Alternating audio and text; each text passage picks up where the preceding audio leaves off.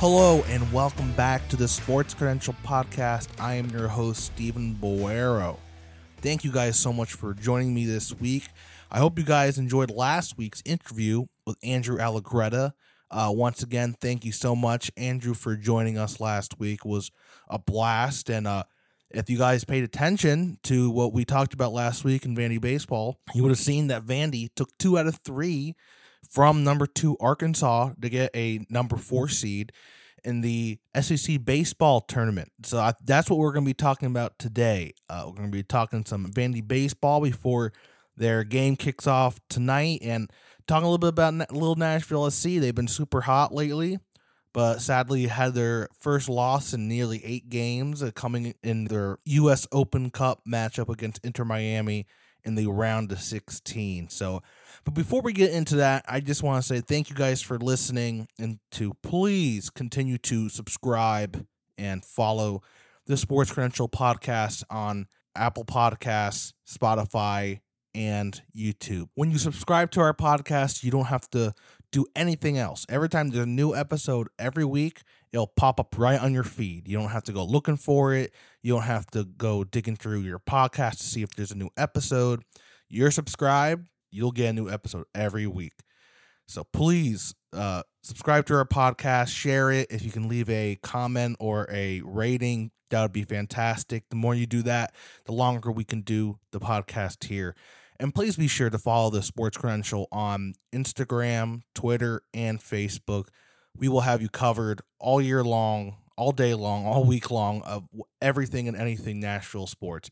Whether it's Nashville SC, whether it's Vandy baseball, whether it's Titans and training camp, or NASCAR later in June, and then IndyCar in August, and then hockey starts again.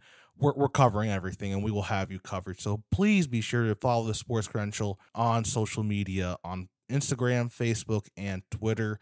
And please be sure to sign up for the Sports Credentials free email listing, where we will send our weekly Friday email with all the news that you may have missed that past week. We also will send out breaking news emails, major story emails, and everything in between. So please be sure to subscribe. Please be sure to follow. So first thing I'd like to jump into is Nashville SC. They've been fantastic. Hani Mukhtar has been the best player in MLS, and he's finally getting more recognition outside of just the MLS circle. People are actually starting to turn their heads and say this guy is not just a really good player. He is a all-star, MVP, consistently amazing player, and will be the superstar for MLS for the time being and the near future, definitely. Since Nashville's 2-1 loss last month against NYCFC in New York on April 15th, they've been able to pull out a draw against LAFC, win a U.S. Open Cup game, beat rival Atlanta United 3-1, decimate Chicago 3-0, knock out Dallas in the Open Cup 2-0, pick up a draw in D.C., beat Miami 2-1, and then beat Charlotte in Charlotte 2-1.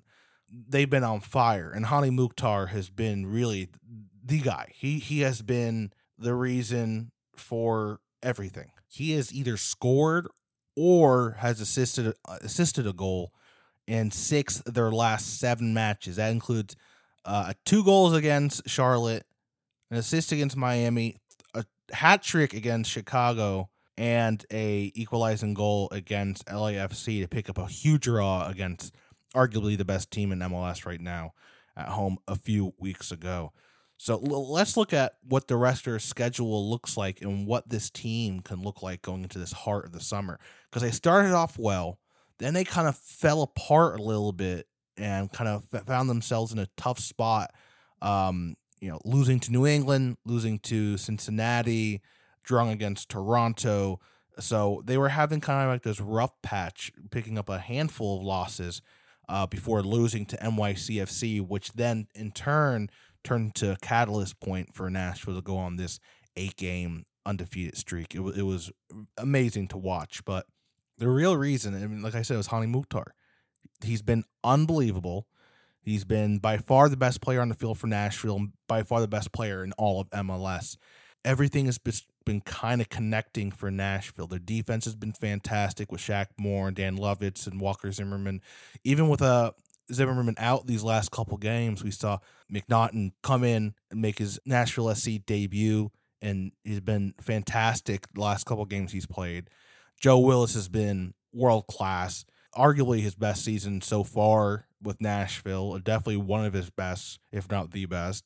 And the way that Gary has been working this formation and kind of creating this diamond in the middle of the pitch to create almost like this pocket where guys in the midfield, like with Randall and with Dax and Alex Moyle, have been able to really transition well from defense to offense and be able to set up Hani or set up Fafa or Jacob Schaffelberg. It's really been working out very well. And we've seen in these U.S. Open Cup matches how the B team, guys coming in like Anunga and Panico and Nat and starting Fafa or starting Jacob and having a couple guys that aren't usually the MLS game day starters come in and really play extremely well and get points and score goals. And it's been impressive to watch, even without the Hani Mukhtar, Walker Zimmerman, Shaq Moore core, that this team has been able to beat teams like Dallas and go toe-to-toe against a really good Miami team in Miami with the heat, with the weather delay, and all that stuff. It really shows that this is a quality team that can go forward and can go very far. There's a big question about whether or not they need to make a move for a pure striker, a number 9 pure striker to help Hani Mukhtar, because it really is all on Hani. If you take Hani out of the picture, I'm not sure they would have been able to win some of these games, especially by how much they did win by. 3-1 to Atlanta, 3-0 against Chicago, 2-1 against Charlotte. I mean, these are big wins against big teams. I'm not sure without Hani Mukhtar's presence what these results would have looked like. And we're seeing Fafa coming into his mold a little bit more. We're seeing Alex Moyle come in late in games and being able to score or add a whole lot. We're seeing Jacob Schaffelberg really come into his own and be a top-tier player. I mean, he is by far the fastest guy on the field. Every week, it's just absolutely mind-blowing to see how fast he is and how you get him the ball up on the left side, he's going to run with it, and he's going to be able to get in the box and create an opportunity and possibly draw a foul and see him draw a penalty like we have so many times this season. It's been remarkable to watch and so much fun to watch. And he's so young and he's so talented. He's only going to get better. So especially going into this heart of this, June, July is going to be rough for the team. And to be able to have a guy like Jacob, how fast he is and how talented he is only going to make this team stronger. So let's take a look at their schedule. After a couple of back-to-back games, Saturday game, midweek game, Saturday game, midweek game, both MLS and U.S. Open Cup games. Just these guys haven't had that much rest. After last night's game, tough loss to Miami in the U.S. Open Cup. They're back on the field just a couple days later on Sunday against the Columbus Crew. That is a 7:30 kickoff at Geodis Park, and this could be a good opportunity for Nashville to bounce back after a tough loss in Miami to get a win at home against a team that's struggling. And then from there, they'll be back on a normal one game every 6 to 7 days schedule. In the heart of June, they're going to have some interesting matchups that are going to be really fun to watch. So they have Columbus twice. They end May with Columbus, and then they end June with Columbus in Columbus. Then they face Dallas again on June 3rd in Dallas. That could be another big game or a game that Dallas would want to take back. Then they got to face Toronto in Toronto on June 10th. June 17th, Nashville SC welcomes the St. Louis City, the expansion team, which will probably bring out a decent crowd from St. Louis and should be an extremely exciting game. It should be a fun game to see another expansion team welcomed into the MLS. Then later that week, they will be in Montreal facing on CF Montreal before ending against Columbus. So it's going to be an interesting stretch. You got a couple teams that are good but not great, but can still put up a big fight. You got a Toronto team that's currently in last place. You got a Montreal team that's 3 points from last place. You got Columbus, who's in the middle of the pack, hanging on the 8th seed in the East. And then you actually got a pretty good St. Louis and Dallas teams that out in the West, currently tied in 3rd and 4th place currently in 3rd and 4th place with 22 points each. So they have a handful of teams that can really have the opportunity to beat up on, and some decent teams that are in a similar situation as them, kind of on that mid-high section of the conference standings they got to take up on. And what are the keys to winning these games? Starting off hot early and carrying that momentum early in the second half.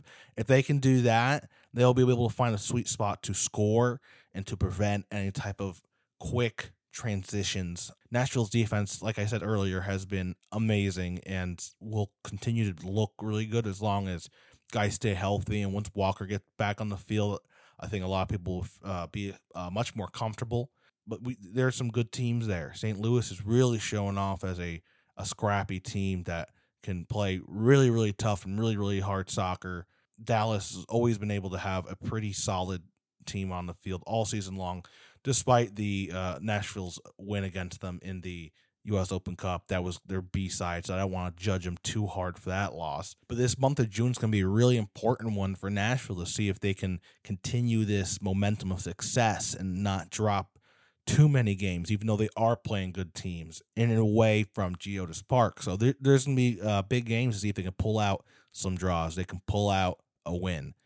It's going to be really important. And then going into July and being able to find their groove and be a steady team. They don't have to win every game, but they really shouldn't lose every game. But be able to find a good pace that they can carry into the fall and build up some momentum going into the MLS playoffs, which is the most important thing. It doesn't matter how you start off the season, it matters how you end the season. And we saw that last year with Nashville. They didn't end the season very hot, and they fell flat on their face against LA Galaxy in the first round of the MLS playoffs. But obviously, you got to get through the rest of the season first before we even mention MLS playoffs. And their heart of their summer schedule starts this Sunday as they close out the month of May against the Columbus Crew at home here in Nashville at Geodis Park, the best soccer stadium in the country. Make sure you guys are following along with Nashville SC, because a lot can happen between now and September when things start to really heat up in the playoff picture. And these next 2 months are going to be extremely important to see if the team can stay healthy, if Hani Mukhtar can stay at his height, perform the way he's been performing, to see if Nashville makes any moves at the transfer window, the summer transfer window, to see if they're going to add any more depth to the team, whether it is defensive depth or hopefully what a lot of fans are hoping for is a pure striker move. But this is all speculation, but these next 2 months are going to be really, really, really important. So make sure if you guys haven't bought tickets to go out to see games, you do that, because they're going to be lots of fun and a lot can happen, and it's going to be the heart of Nashville sports these next 2.5 months. It's going to be all Nashville SC. So now I'd like to move on into a little bit of previewing for Vanderbilt baseball as they start their SEC tournament tonight against Auburn in Hoover, Alabama. That game is at 8 o'clock Central Time. So I believe that'll be on ESPN or SEC Network, so you can watch that at home if you guys aren't traveling to Hoover. And like we said in our conversation last week with Andrew Allegoretta, a lot depended on that Arkansas series to see if they were going to be able to bounce back after, a couple rough series against Florida and Alabama.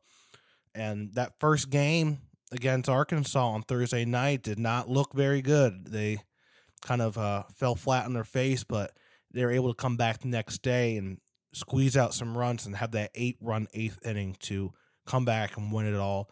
And then game 3, the rubber game of the series, them playing their butts off and fighting back, and both teams going back and forth that was just so impressive to watch. And his Vanderbilt team is just legit, and they are a real threat.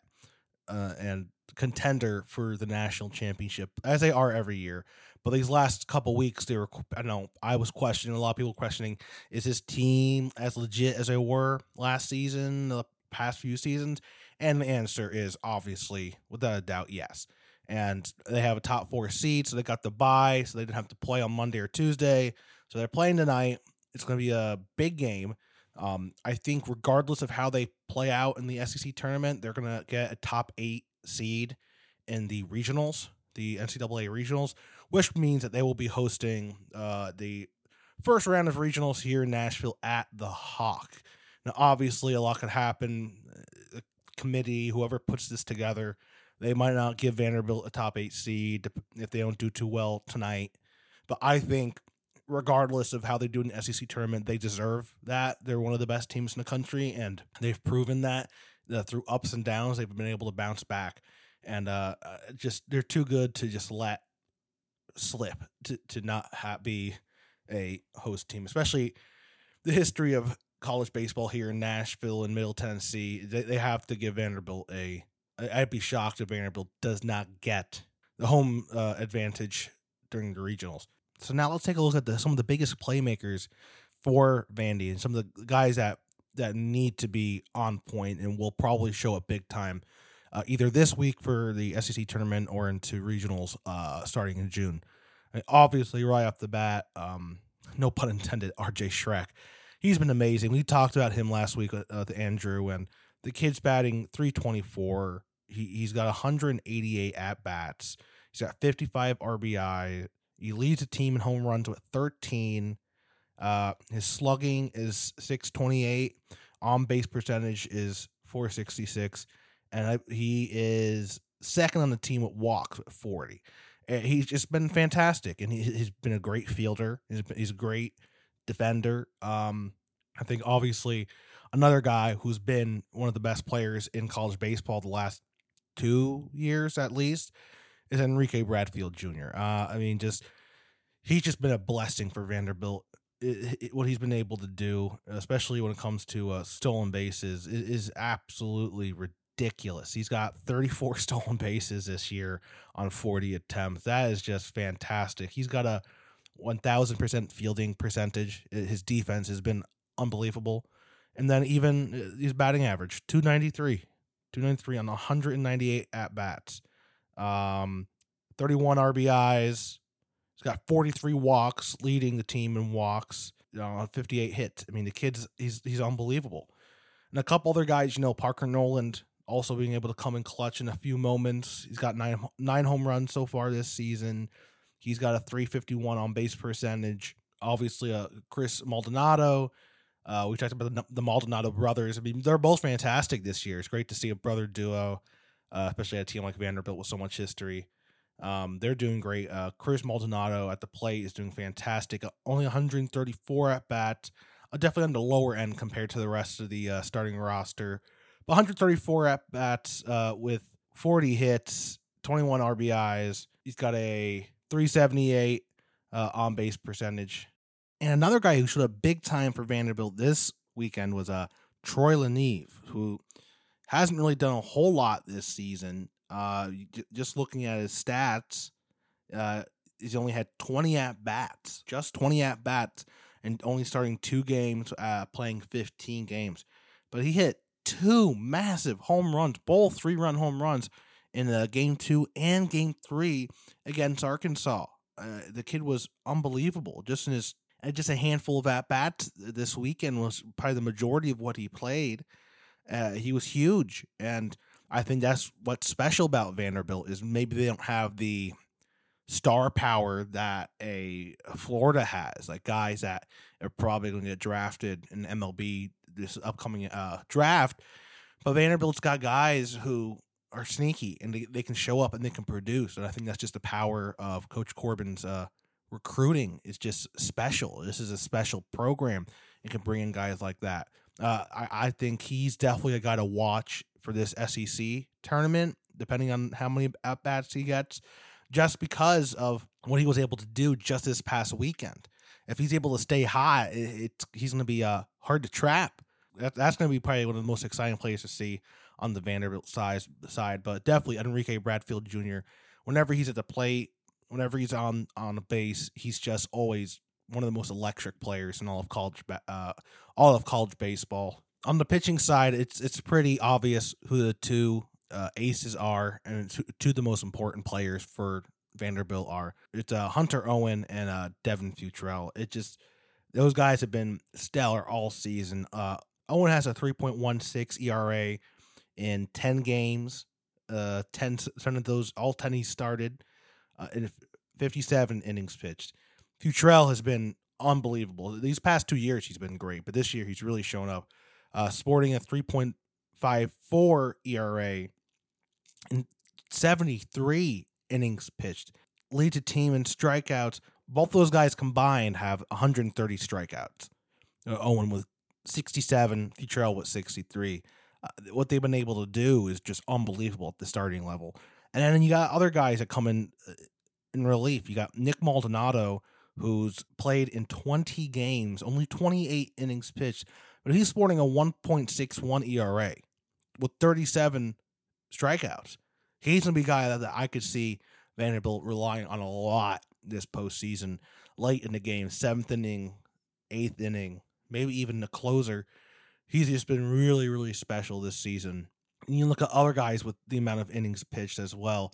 Ryan Ginther, he's got just about a 3 ERA, 20 appearances, 34 strikeouts, and 32 innings pitched. You look at his average against is 190. It's one of the lowest on the team. So only a handful of guys are lower than that who've pitched more than 20 innings, and one of those is Nick Maldonado with a 1.46 opposing batting average. Also, another fun thing, Maldonado in 28 innings has only walked 6 batters. So this is a guy that will strike you out. This is a guy who will either make contact or you'll strike out.